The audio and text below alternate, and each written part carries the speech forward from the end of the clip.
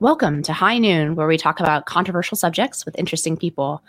My guest today is Rod Dreher, and you may know him from all of his previous writings, whether that's at the American Conservative or elsewhere, and from his previous book, The Benedict Option. But what we're going to talk about today is Live Not by Lies, which is his latest book, and I think it's a really fascinating and important book for our moment because it not only talks about the comparisons between totalitarian societies and what he calls our pre-totalitarian society, but also talks about how people and talks to people who lived under totalitarian societies, mostly communist societies, and how they managed to resist is too broad a word because it covers so many different actions. But what I want to say is that the second half of this book is very much dedicated to how to live in a totalitarian society with a certain amount of truth and conscience and dignity. So welcome, Rod Dreher. And it's really great to have you here on High Noon. Thanks for having me. It's great to be here. So the first question I really wanted to ask you is why you decided to write this particular book. Was it somebody that you talked to that gave you sort of their perspective being from a totalitarian society or from a communist society? At what point did it flip over, I guess is my question, where you started thinking, there's a lot of these people who are raising alarm bells about how life in America is in our time? Well, it started with a phone call back in either 2014, 2015. I can't remember precisely. I think it was 15. It came to me from a doctor at the Mayo Clinic. We had a mutual friend, and he had told our mutual friend that he needed to tell some journalist what had just happened. So guy gave him my number. What the doctor said was that his elderly mother, who lives with him and his wife, had grown up in Czechoslovakia. And she was a young woman when communism came there, the communist government told her to stop going to church. She says, I'm not going to stop going to church. So they arrested her for being a, quote, Vatican spy. They put her in prison for 4 years and tortured her. When she got out, she immigrated to America and got married, and that was the rest of her life. The mom was telling her son, the things I see happening in America now remind me of what it was like in my home country when communism first came to power. What she was talking about was cancel culture, the emergence of cancel culture, the emergence of wokeness, people being afraid to say what they really think, and so forth. And it really rattled this doctor. And I thought, wow, that's really something. But, my mom is old. She watches a lot of cable news. She gets scared about everything. Maybe this old woman is overreacting. So I made a point whenever I would travel around for conferences, things like that, if I would run into somebody who lived in America today but had come from the Soviet bloc, I would just ask them, are the things you're seeing happening in our country today reminiscent of what you left behind? And as every single one of these people, without fail, said yes. And if you talk to them long enough, they would be so angry over the fact that Americans just didn't take them seriously. So after this happened enough times, I finally said, there's a book here. This sounds like very familiar to me just personally because my parents come from communist Poland. But the sort of warning that is gone, I wouldn't even say unheard, but is in some way can't be heard, right? Like that there is a certain kind of baseline assumption about being an American. And of course, in many other societies, there was a similar assumption. But I think especially about being an American, that this really can't happen here. We have a particular history, which has its own black marks, but that we don't have the kind of history that, say, pre-revolutionary Russia had or other places where these kinds of totalitarian societies rise. And there's this just very strong mental block in terms of even considering the kind of possibility. Do you think that mental block is starting to break down in the face of some of the things we've seen over the past, whether that's year, 2 years, or even going back a few years? Yeah, I think it is starting to break down, but it's still going slowly. This book, Live Not by Lies, has sold, as we're talking, almost 150,000 copies in the 14 months it's been out, which is really extraordinary for a book like this. But it has sold those copies in the face of zero attention from the mainstream media. And I can understand why they wouldn't pay attention to this book, because the book damns them as being part of the soft totalitarian regime. But what I'm finding, though, is that people are talking among themselves, especially in church groups. Whenever I go out, travel, talk about the book, people will come up to me and say, I bought 5 copies for people in my church because we have to figure this out. And so word of mouth is sort of like samizdat is becoming the way that the awareness is spreading. But you're very right about Americans just not wanting to see what's happening right in front of our eyes. Solzhenitsyn saw this himself after he came to the West, after the Soviets expelled him. In the, I believe it was a 1983 edition of the Gulag Archipelago, he said this directly. He said that everybody around the world looks at what happened to the Soviet Union and say, well, what happened there could never happen here. It wouldn't be that way with us. In fact, said Solzhenitsyn, what happened in my country could happen in any country on earth under the right set of circumstances. As I argue in Live Not by Lies, Hannah Arendt, her list of factors that lead to totalitarianism, they're all present here, just as they were present in pre-revolutionary Russia and in pre-Nazi Germany. One of the things that really runs through this book is the promise of utopia on Earth, right? And that particularly promise delivered or sort of disseminated in a society in which people have totally broken faith with institutions and with any kind of sort of community organizations. I guess what I kept thinking about when I was reading it or listening to it rather was, a conflict of visions, and in terms of the constrained versus unconstrained view, that promising different kinds of utopia, right, depending on the circumstances of the society that it was being sold into. But you really focus on what the conditions are of the people receiving that message, I think rightly, because there's always somebody promising something akin to heaven on earth. And usually if society is sort of good enough, if there are enough sources of meaning and happiness and stability and, connection in people's lives, they're not particularly interested, or at least not beyond a small percentage of people. They're not particularly interested in visions of utopia that may or may not come to pass. But what are some of the conditions that you think are present that you observe, or some of the similarities that you observe between, for example, pre-revolutionary Russia and United States now, that make us more susceptible to messages of utopia? Yeah.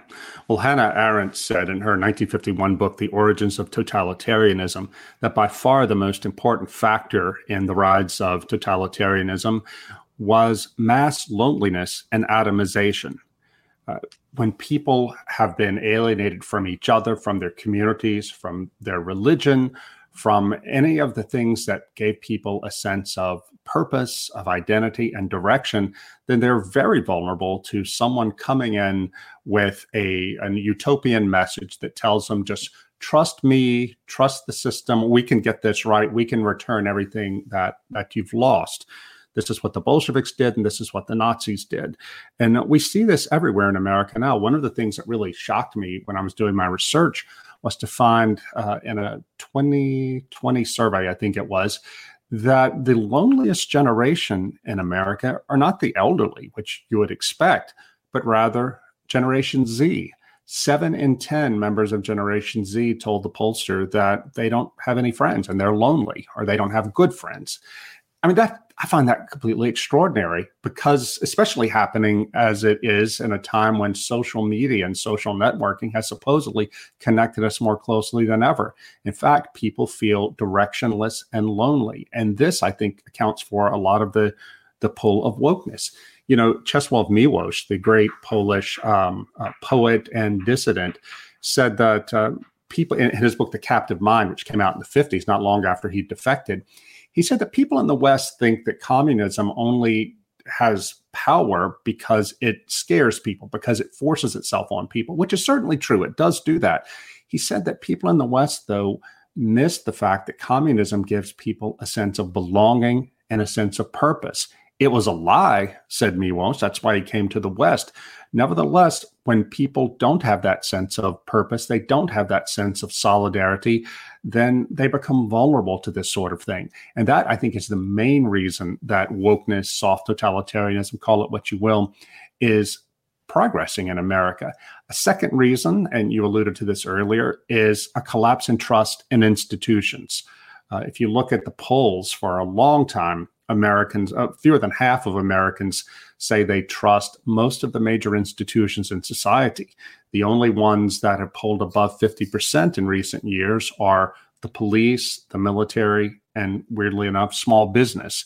Well, now with the military going full on woke, I saw some polling results recently that said that trust in the military is starting to collapse. So all of this is part of an ongoing process that resembles to me the proverbial frog in the boiling water. We're losing our liberty and our without even being aware of what's happening. I should say, finally, one of the main factors is transgression for the sake of transgression. That is to say, people want to rebel against settled norms and institutions just for the sake of seeing what happens. I mean, this is common everywhere. It's even been commodified since the 1960s rebellion. But now we're seeing the fruits of that in a disconnection from any authoritative institutions. You know, you remind us in this that similarly, following World War I, there was this sort of cross-national period of, depending on your perspective, sexual liberation or sexual decadence, right?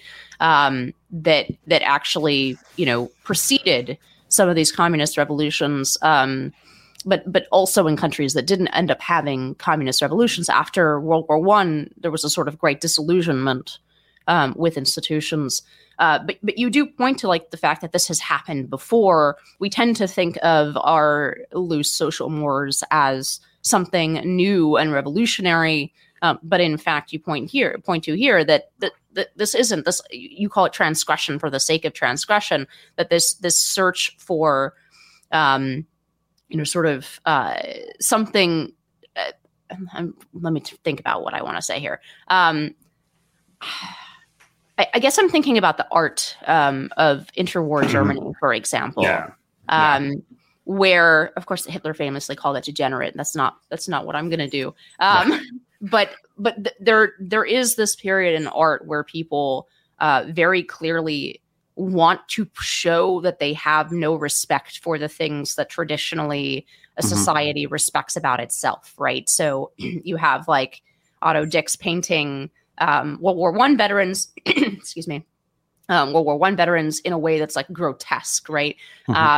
Or you have, various, especially German, but other artists of the period as well, painting things that are not just, revealing or showing nudes, which is obviously a tradition in art, but very intentionally trying to make nudes either grotesque or, to give them a very sort of sexual character that was different than artists in the past. And I wonder what you think the connection between those two things is, this sort of great disillusionment and then the sort of hedonistic, but it doesn't seem simply a search for pleasure. You know what I'm saying? Right. It's metaphysical. An edge underneath it that's more than the simple, oh, this is pleasurable and I'm going to seek it because I don't have a reason not to.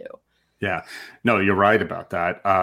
One of the things that surprised me about my historical research is to find that the Bolsheviks were sexual revolutionaries too. At least the early Bolsheviks were, the ones in the revolutionary generation, because they identified traditional marriage and traditional sexual roles with oppression. And they thought that if we can just get rid of these things, then we will all live in this sexual utopia. And this didn't start with the 1960s. And of course, it didn't work out at all. But there was a connection between that the sexual rebellion going on in pre-revolutionary culture and totalitarianism. James Billington, the former Librarian of Congress, wrote this a famous history of Russia called The Icon and the Axe. And in it, he talks about how the sexual decadence was endemic to elite culture in Russia in the first decade of the 20th century. And not only that, but not worship of Satan, but at least admiration of Satan. The cultural elites looked to Satan, the figure of Satan, as a literary romantic hero because they admired his assertion of total will. And I thought about this earlier this year when that video Montero by Lil Nas X came out, which is full of satanic imagery. This is exactly the sort of thing that you were seeing happen in pre-revolutionary Russia.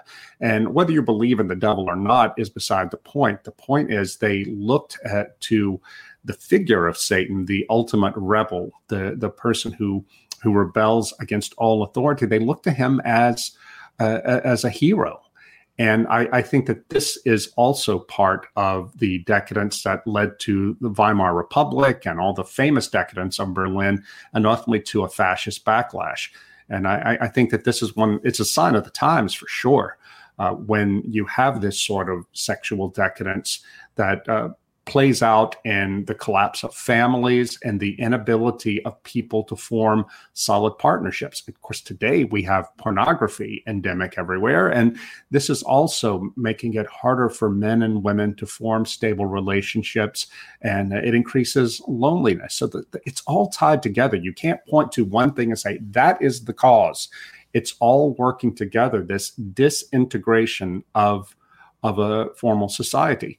I should recommend to your listeners, a great book called The Rites of Spring by Modris Eksteins, Eksteins.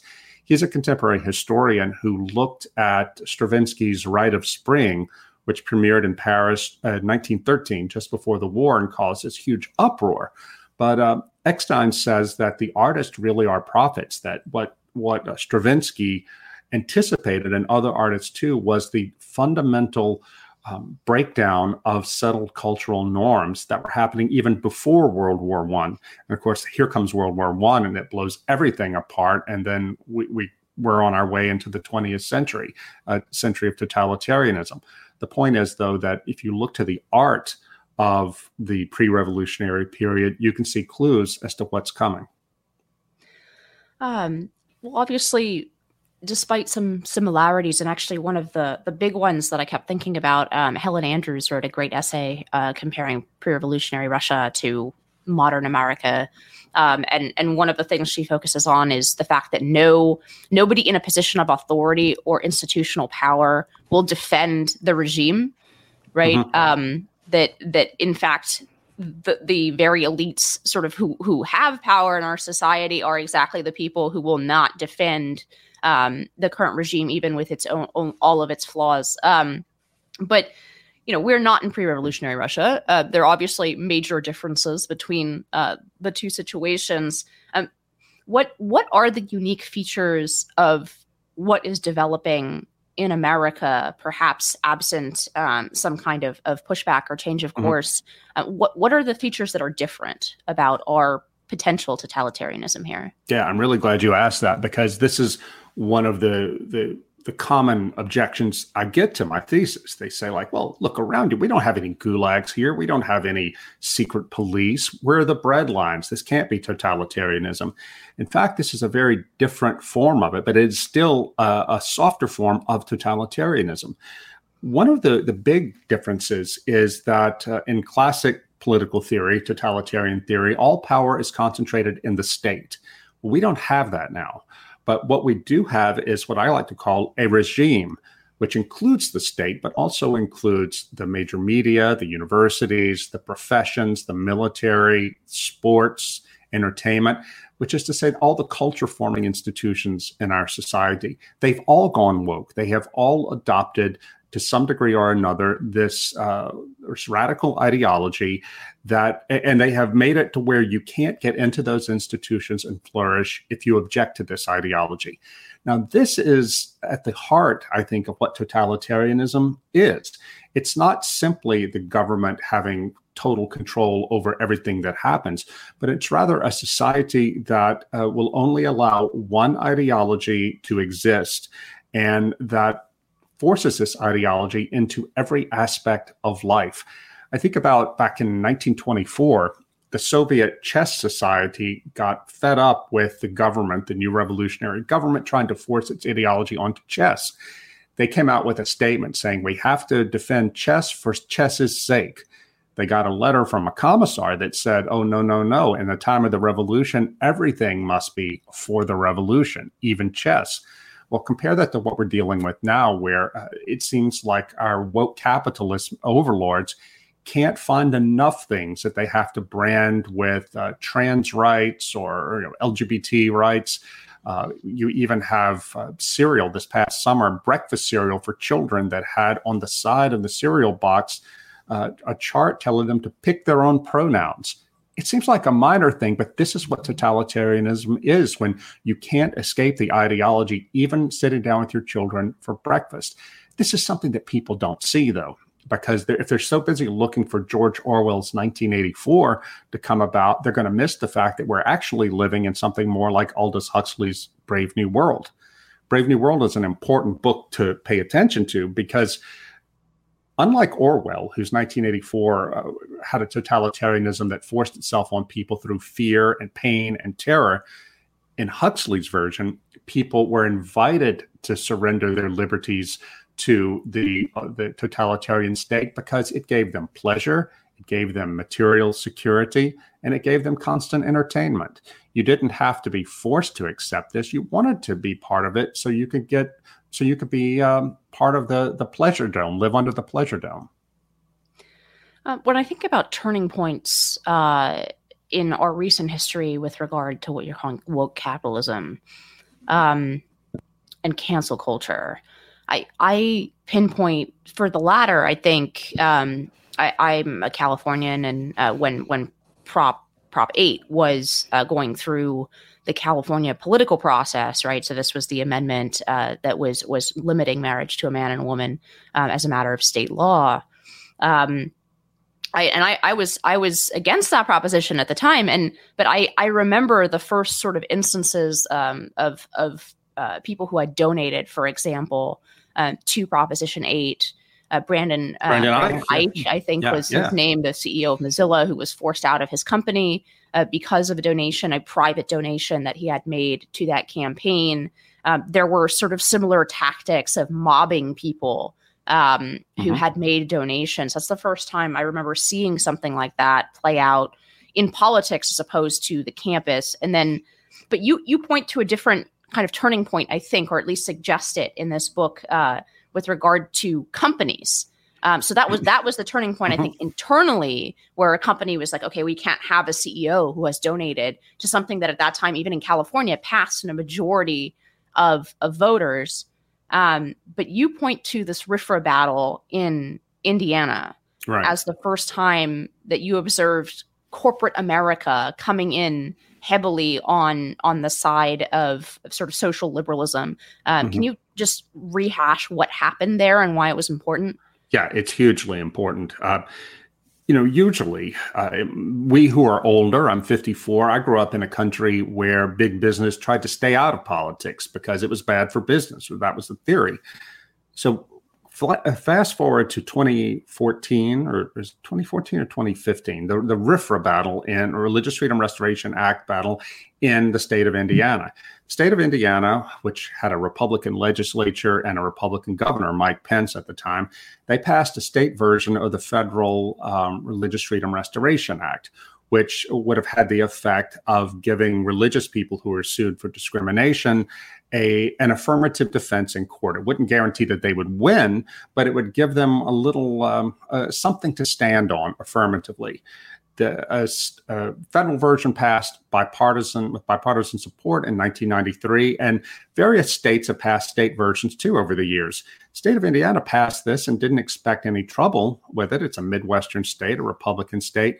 What happened was so many major corporations, Salesforce, Apple Computers, Eli Lilly, and so many others came down like a ton of bricks on the state of Indiana and said, this is bigoted legislation, and if you don't get rid of it, there will be serious economic consequences to pay. The state backed down, repealed the legislation, and that was the last time that this was tried anywhere else. It was a landmark decision. This was the Waterloo for social and religious conservatives, because it showed that in the end, when big business takes a side in our free market country, that's the real power. And I think that was also the true beginning of woke capitalism as we know it today. And now just try to get hired by one of these companies if you have any profile online where they can find out that you support any kind of social conservative cause. I mean, it's going to be really, really difficult.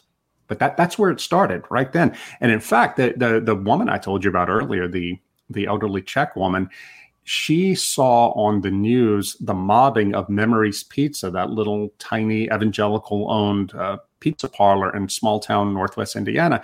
She saw how the flash mob came against these people and threatened to burn the thing down after they were asked by a TV news person, would you serve gay people? And they said, of course. She said, well, would you cater a gay wedding? They said, well, no, we're evangelical Christians. That would be against our faith. There was a national mob calling for the burning down of Memories Pizza. That's the thing specifically that triggered the elderly Czech woman. She said this is exactly what they did in Czechoslovakia to anyone who objected to the communist government. Right. And I've repeated this on this show before, but you really, and in fact, even in the Soviet Union and in other places where that were unquestionably totalitarian, the gulags were, other than in the 30s and under Stalin, but later, the gulags were in existence, but they weren't the primary method of controlling people. You really had to be recalcitrant to end up in the gulag. It's much easier just to make people unable to, for example, if you're a doctor, make you unable to practice medicine and to have the only job you can find be washing dishes. And if even that, or if you're an artist, to prevent you from working as an artist because you don't have your guild card. In order to get that card, you need to be in good standing with the party, right? These things start to sound much more similar to what is developing in a private context in America. But let me ask you: are you more optimistic, given, like, I guess, how do incidents like, I'm thinking over voting laws in Georgia, where there was this pushback because Delta tried to come in and do the same thing, right? They have the huge hub in Atlanta, and they tried to apply pressure to the Georgia legislature over some of the voting laws that they were passing. And the Georgia legislature quickly voted to repeal big tax credits that had been given to Delta to reside there. I mean, do you think that there are more politicians on the right who are cognizant of this dynamic and understand that if they buckle to this kind of corporate pressure, that there's very little they will be, quote unquote, allowed to do in their sphere of politics? Yeah, I think that there is an awakening going on. It needs to happen a lot faster, though. But I am glad that some people are starting to awaken. I think about J.D. Vance, who's running for Senate for the Republican nomination in Ohio. He's been very much red-pilled on the threat that corporate America faces to traditional values and to conservative the liberties of conservative people, of dissidents, and frankly, of all of us. I think that what has to happen, though, is the whole Republican Party has to get red-pilled on its slavish obedience to whatever big business wants, and I should say whatever the military wants. This has been a big problem for us. Some guy who comments on my blog, a military veteran, called out the other day former Republican chairs of the Armed Services Committee and the Senate, saying so much of the wokeness that has come into the military came in under their watch because they're so afraid, leading Republican politicians, to stand up to the military, to what the Pentagon wants. So I think this has to be a big and a very steep learning curve for Republican politicians about who big business and the Pentagon are, whose side they're really on. I think also that the capitalism aspect of this, Inez, you can see it happen with Ryan T. Anderson, probably a friend of yours, certainly a friend of mine in Washington, one of the top Catholic public intellectuals of his generation, and a very gentle, kind man, respectful man. He wrote this book called When Harry Met Sally, or when Harry Became Sally, sorry, about the transgender moment. And he was writing in criticism of it. But Ryan Anderson, being the kind of man he is, it was a very respectful, logical argument. The book sold fairly well, I think. But earlier this year, he found out by mistake that Amazon had stopped selling it. And when questioned, Amazon said, well, we're not going to sell any books that frame transgenderism as a mental illness. Now, leaving aside whether that's really what Ryan did, this was their policy. Well, guess what? We live in a free market society. They have the right to decide what books they will and won't sell. I think that right is an important right to defend. But because Amazon has a near monopoly position on the retail book market in America, if it decides that it is not going to sell a certain kind of book, a book that takes a certain political or social position, then those books won't be published, because a publisher cannot take the risk of investing in a book that Amazon won't sell. So you have right here in a liberal democracy, in a free market, decisions, legal decisions made by major economic actors that have a tremendous impact on the kind of discussion we can have in the public square. This is something that so many Americans are slow to grasp, because so many of us, people my age and older, were raised and formed politically in a time in which big business was, if not on our side, at least neutral and something to be defended against the government. Times really have changed. Well, if times have changed, let's shift and let's think like dissidents, for lack of a better word. One of the most difficult questions that you tackle here is the line between living with lies and letting them sort of come through you into the world, right? In the famous formulation. And you distinguish that from, imprudence, for example. But on the other hand, you seem hyper aware of the way that psychologically these kind of prudent decision making about when and where to speak up, how that can turn into rationalization that then makes you part of a immoral system. I mean, what is the line, for example, to make this practical? What is the line for somebody who works in corporate America with all of the attendant sort of woke capitalism stuff that we've been talking about? What is the line where they should be willing to lose their job? Because there are so many people in that position right now. They're wondering what to say or what to do, or if they should speak up in environments, whether that's corporate America or academia, or there are certain places where it's easier just by virtue of employment contracts and stuff. But let's say corporate America, which has at-will employment and which has shown itself perfectly willing not just to fire you, but to sort of blackball you from your profession. Yep. Well, this is an impossible question to answer with any clarity because, I'll put it to you like this. When I was in Poland doing interviews for the book, I spoke to two different men, Polish Catholics, who told me, they asked me, what should they do? Both of them worked for the Polish branch of American multinationals, and they were being forced to celebrate Pride Week, Pride Month, whatever it is. Now, they said that they both told me, said, we don't have any problem working with gay people. We have gay people in our office. We get along with them fine, but we're Catholics and we feel that the company is pushing us too far here. Should we quit our jobs? Now, I'm an American who writes for a conservative magazine. I'm not going to get fired. I can go back to my comfortable home and continue to count on my salary to support my family. But these men had wives and children, and these are good jobs. all I could tell them was, look, you have to think about this, talk to your priest about it, talk to people in your life who are wise, and obviously talk to your spouse, and then make a decision. Said, I can't in good conscience tell you, no, you must quit your job now. But what I can tell you is that if this isn't the line in the sand, a line in the sand is coming, and you had better prepare yourself for that. I think that when you were forced, as a general rule, and as that when one is forced to say something or affirm something that one does not believe in as a condition for one's employment, then one has to say no, even if it costs you your job. And if your family is in such a situation, like with a sick child, for example, that you would be in a really dangerous situation if you quit your job, then make every possible effort to find an exit so you can land somewhere soft. The problem is there are fewer and fewer places where you can land somewhere soft. And it's really appalling. And I think what's happening is certain of us on the right are seeing that there is probably going to be a role for the government that we never would have supported before in preventing big business from doing this sort of thing to its employees. I think there is an appropriate role for the government. And believe me, 10 years ago, I wouldn't have said that at all.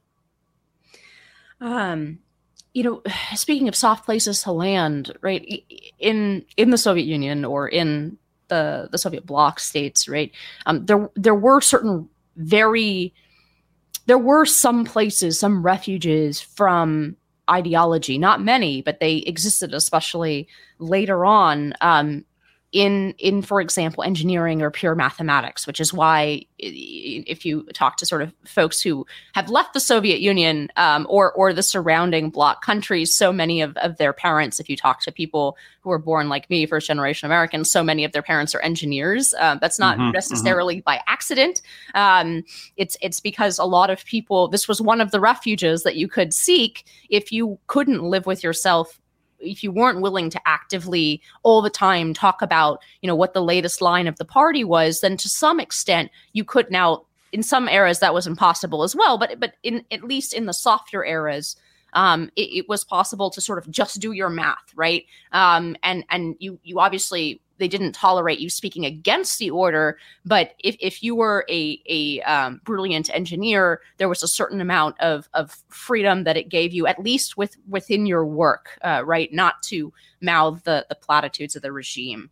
Are those kinds of refuges, do they exist in our pre-totalitarian moment?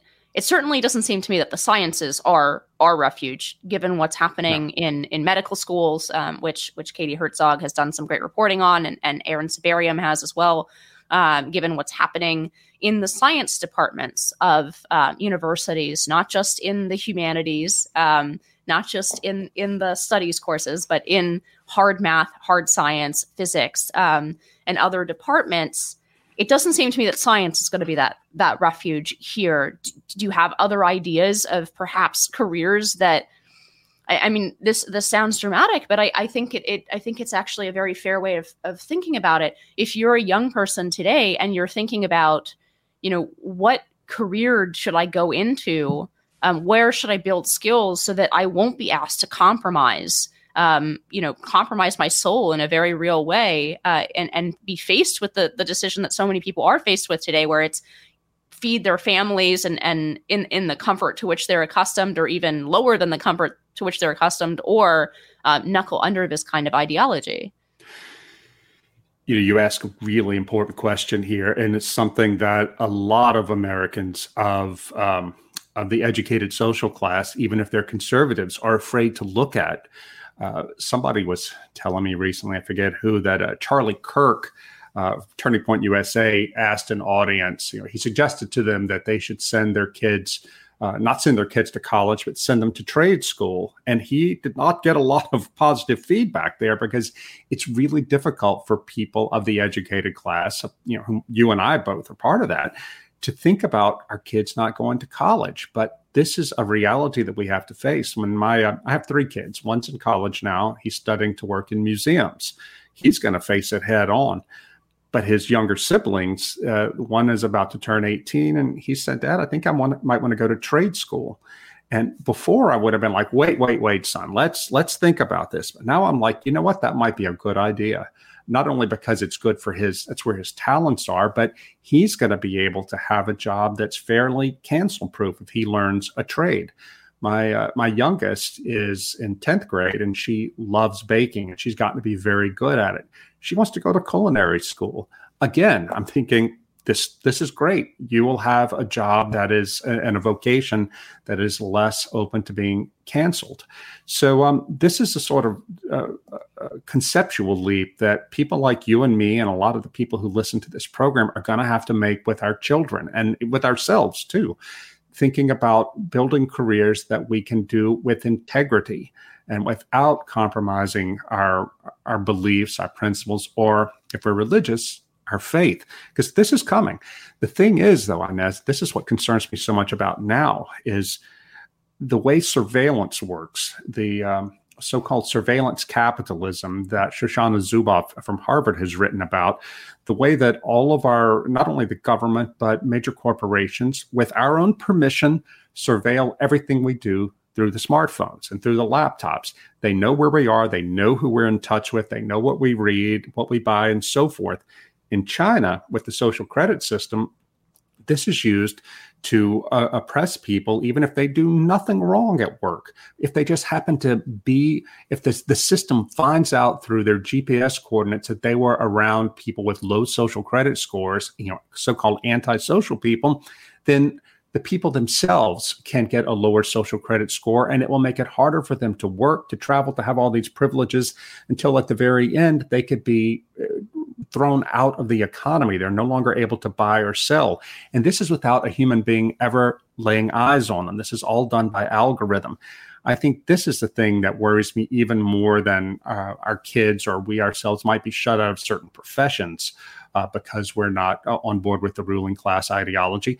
But even if you pick up trash, but you happen to read the wrong things or hang out with the wrong people, you may find it hard to get a bank account.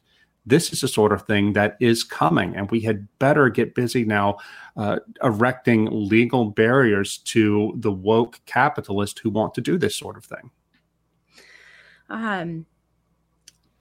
Yeah, that's a scary thought. And I had thought previously about the social credit system idea, but I had connected it directly to the person. The truly scary thing there is that, think it's already such a powerful force, that kind of social ostracization, that people will drop their friends without additional incentives, but to think about turbocharging it so that if you interact with an undesirable, you immediately suffer the consequences, right? You can't even carve out the question I wanted to ask you next was how to carve out this kind of zone of privacy, right? That you talk about that was so important living in totalitarian regimes, places where you maybe people's private apartments, where you could have lectures, where you could have perhaps not explicitly political things, but in fact, art, literature, plays. You could have a conversation in a less fearful way. You have to carve out these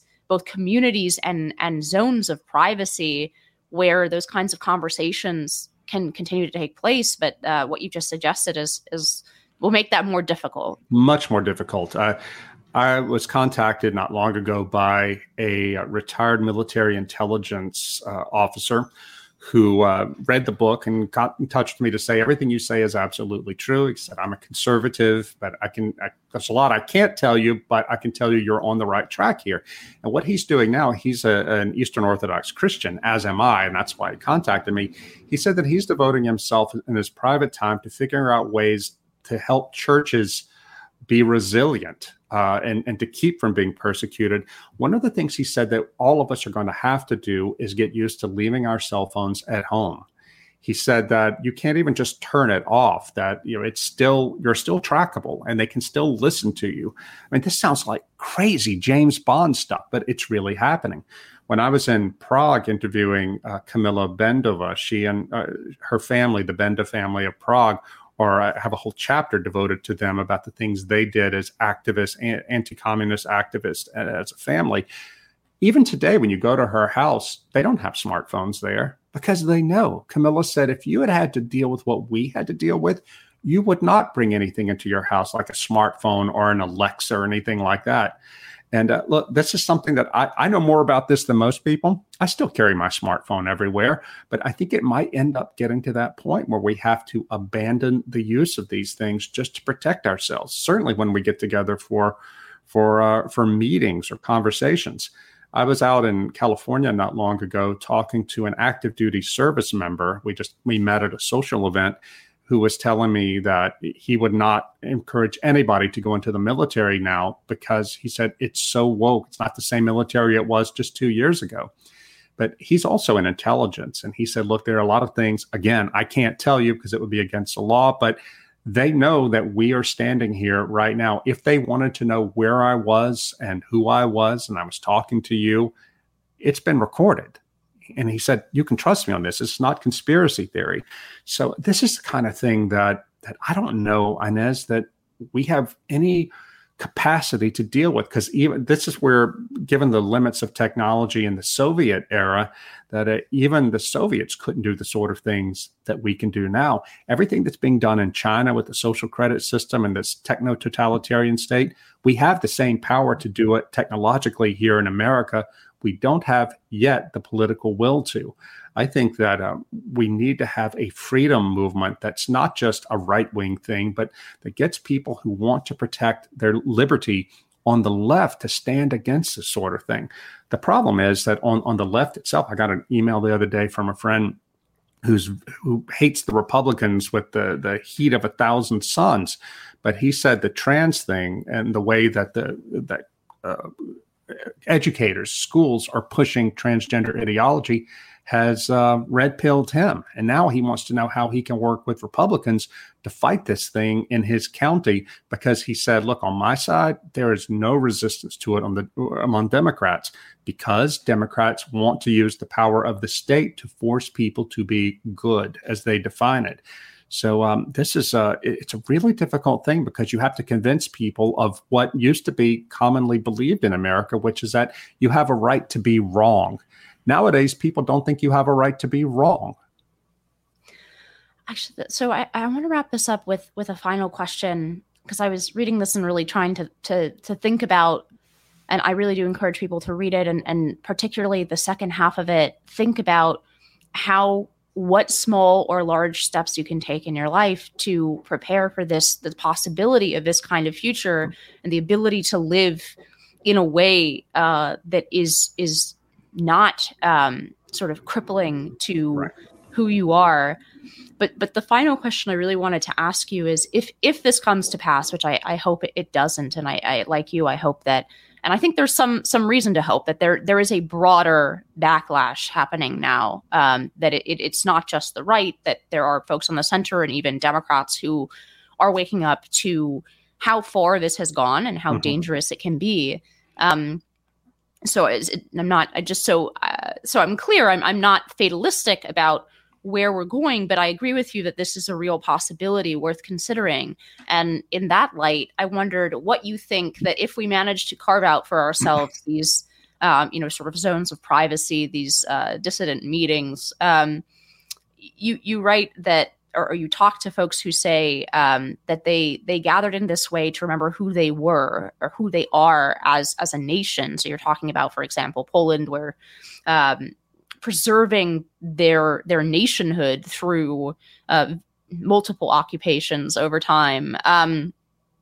What sorts of plays? Maybe they're not plays, but what sorts of things would we talk about and show and perform and display if we are to preserve who we are as Americans in a potential totalitarian future? What would be our samizdat? Well, we have to protect our culture, to keep cultural memory alive.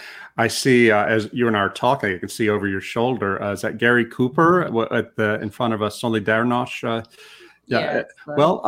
Gary Cooper in the movie High Noon was a favorite of the Benda family in Prague.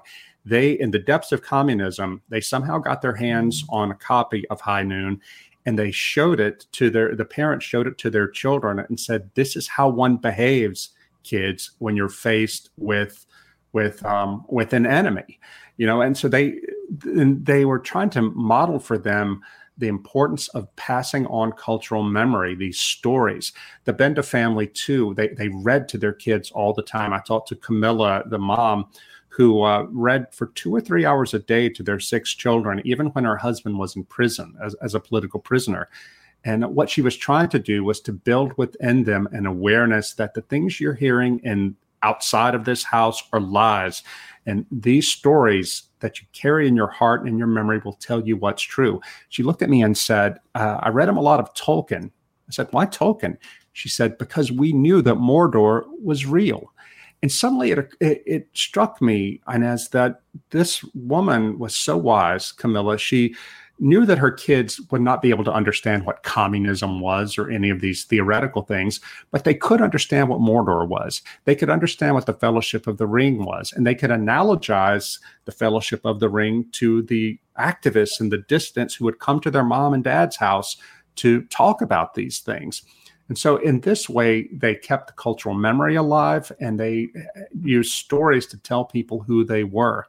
This is something that we're going to have to do. And I think things like classical Christian schools are one way of doing that. We also need to nurture these alternative ecosystems where we really do go back and read the classics, read the things that the woke don't want us to read, watch the movies they don't want us to watch, and tell these stories. I should say, too, that the book, Inez, is a hopeful book in that it shows that it is possible to resist this if you're prepared to suffer for your principles. But if you're not prepared to suffer, if preserving comfort and status is the thing that matters to you most, then you're going to collapse. All of the dissidents, whether they were Catholic, Protestant, or Eastern Orthodox, they all were solid on that point that we have got to prepare ourselves to suffer for the truth, as Solzhenitsyn did, as Václav Havel did. Final point, I dedicate the book to the memory of this Catholic priest from Croatia named Father Tomislav Kolakovic. Father Kolakovic was a Jesuit in Zagreb doing anti-Nazi work in 1943 when he got word that the Gestapo was coming to get him. He sneaked out, went to his mother's homeland, Slovakia, and began teaching in a Catholic university in Bratislava. He told his students, the good news is the Germans are going to lose this war. The bad news is the Soviets are going to be ruling this country when it's over, and the first thing they're going to do is come after the church. We have to be ready for them. So he set up, he didn't just talk about this, he acted. He set up these prayer groups of mostly young people who had come together to pray and to study, but also to talk about the things happening in their society around them, what they saw coming, and decide on action plans, things they could do to get ready for persecution. Within 2 years of his arrival in that country, these groups had spread out all over the country. Every town of any size had one, and they had a network. The bishops, the Catholic bishops of that country, chastised Father Kolakovic and said, Father, quit scaring people. It will never happen here. But Father Kolakovic had studied communism because he wanted to be a missionary to the Soviet Union. He knew how the communists thought, and he kept doing his work. Sure enough, in 1948, when the Iron Curtain fell over that country, the first thing the communists did was come after the church. The reason there was an underground church for 40 years in that country is because Father Kolakovic saw what was happening in these young people who didn't sit back and just hope that it wouldn't happen. They got busy getting ready for it. And so when the priests were arrested, the underground church kicked in. I think we're in a Kolakovic moment here in America, Inez, and I think all of us, whether we're religious or not, whether we're Catholic, Protestant, Orthodox, Jewish, whatever, we need to start coming together and making plans. I hope it doesn't happen. We have to fight against the coming of totalitarianism as hard as we can. But if we lose this fight, we've got to be able to keep the resistance going.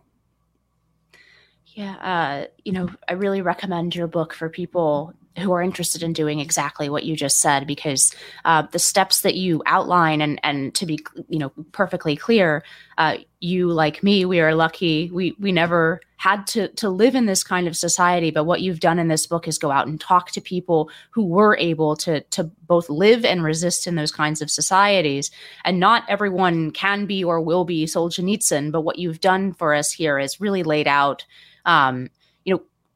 not quite so concrete as like 1, 2, 3, but still something more comprehensible, ways that we can get ready, perhaps comprehensible, like you said, the child, reading Lord of the Rings. What you've done for us here is laid out Mordor and laid out some things that we can do to prepare ourselves for that eventuality if it comes to pass. And as you say, if we don't win this fight. But thank you so much, Rod Dreher, for joining us on High Noon. Rod Dreher's book is Live Not by Lies, a manual for Christian dissidents. And I really highly recommend everybody read this and prepare in the way that Rod has laid out for us here through the words of people who really have done it and lived through it.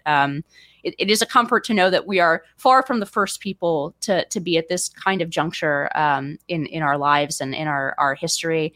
And we won't be the last if the crooked timber of humanity endures. So, Rod, thank you so much for joining me on High Noon. It's been a pleasure, and Merry Christmas to you and your listeners.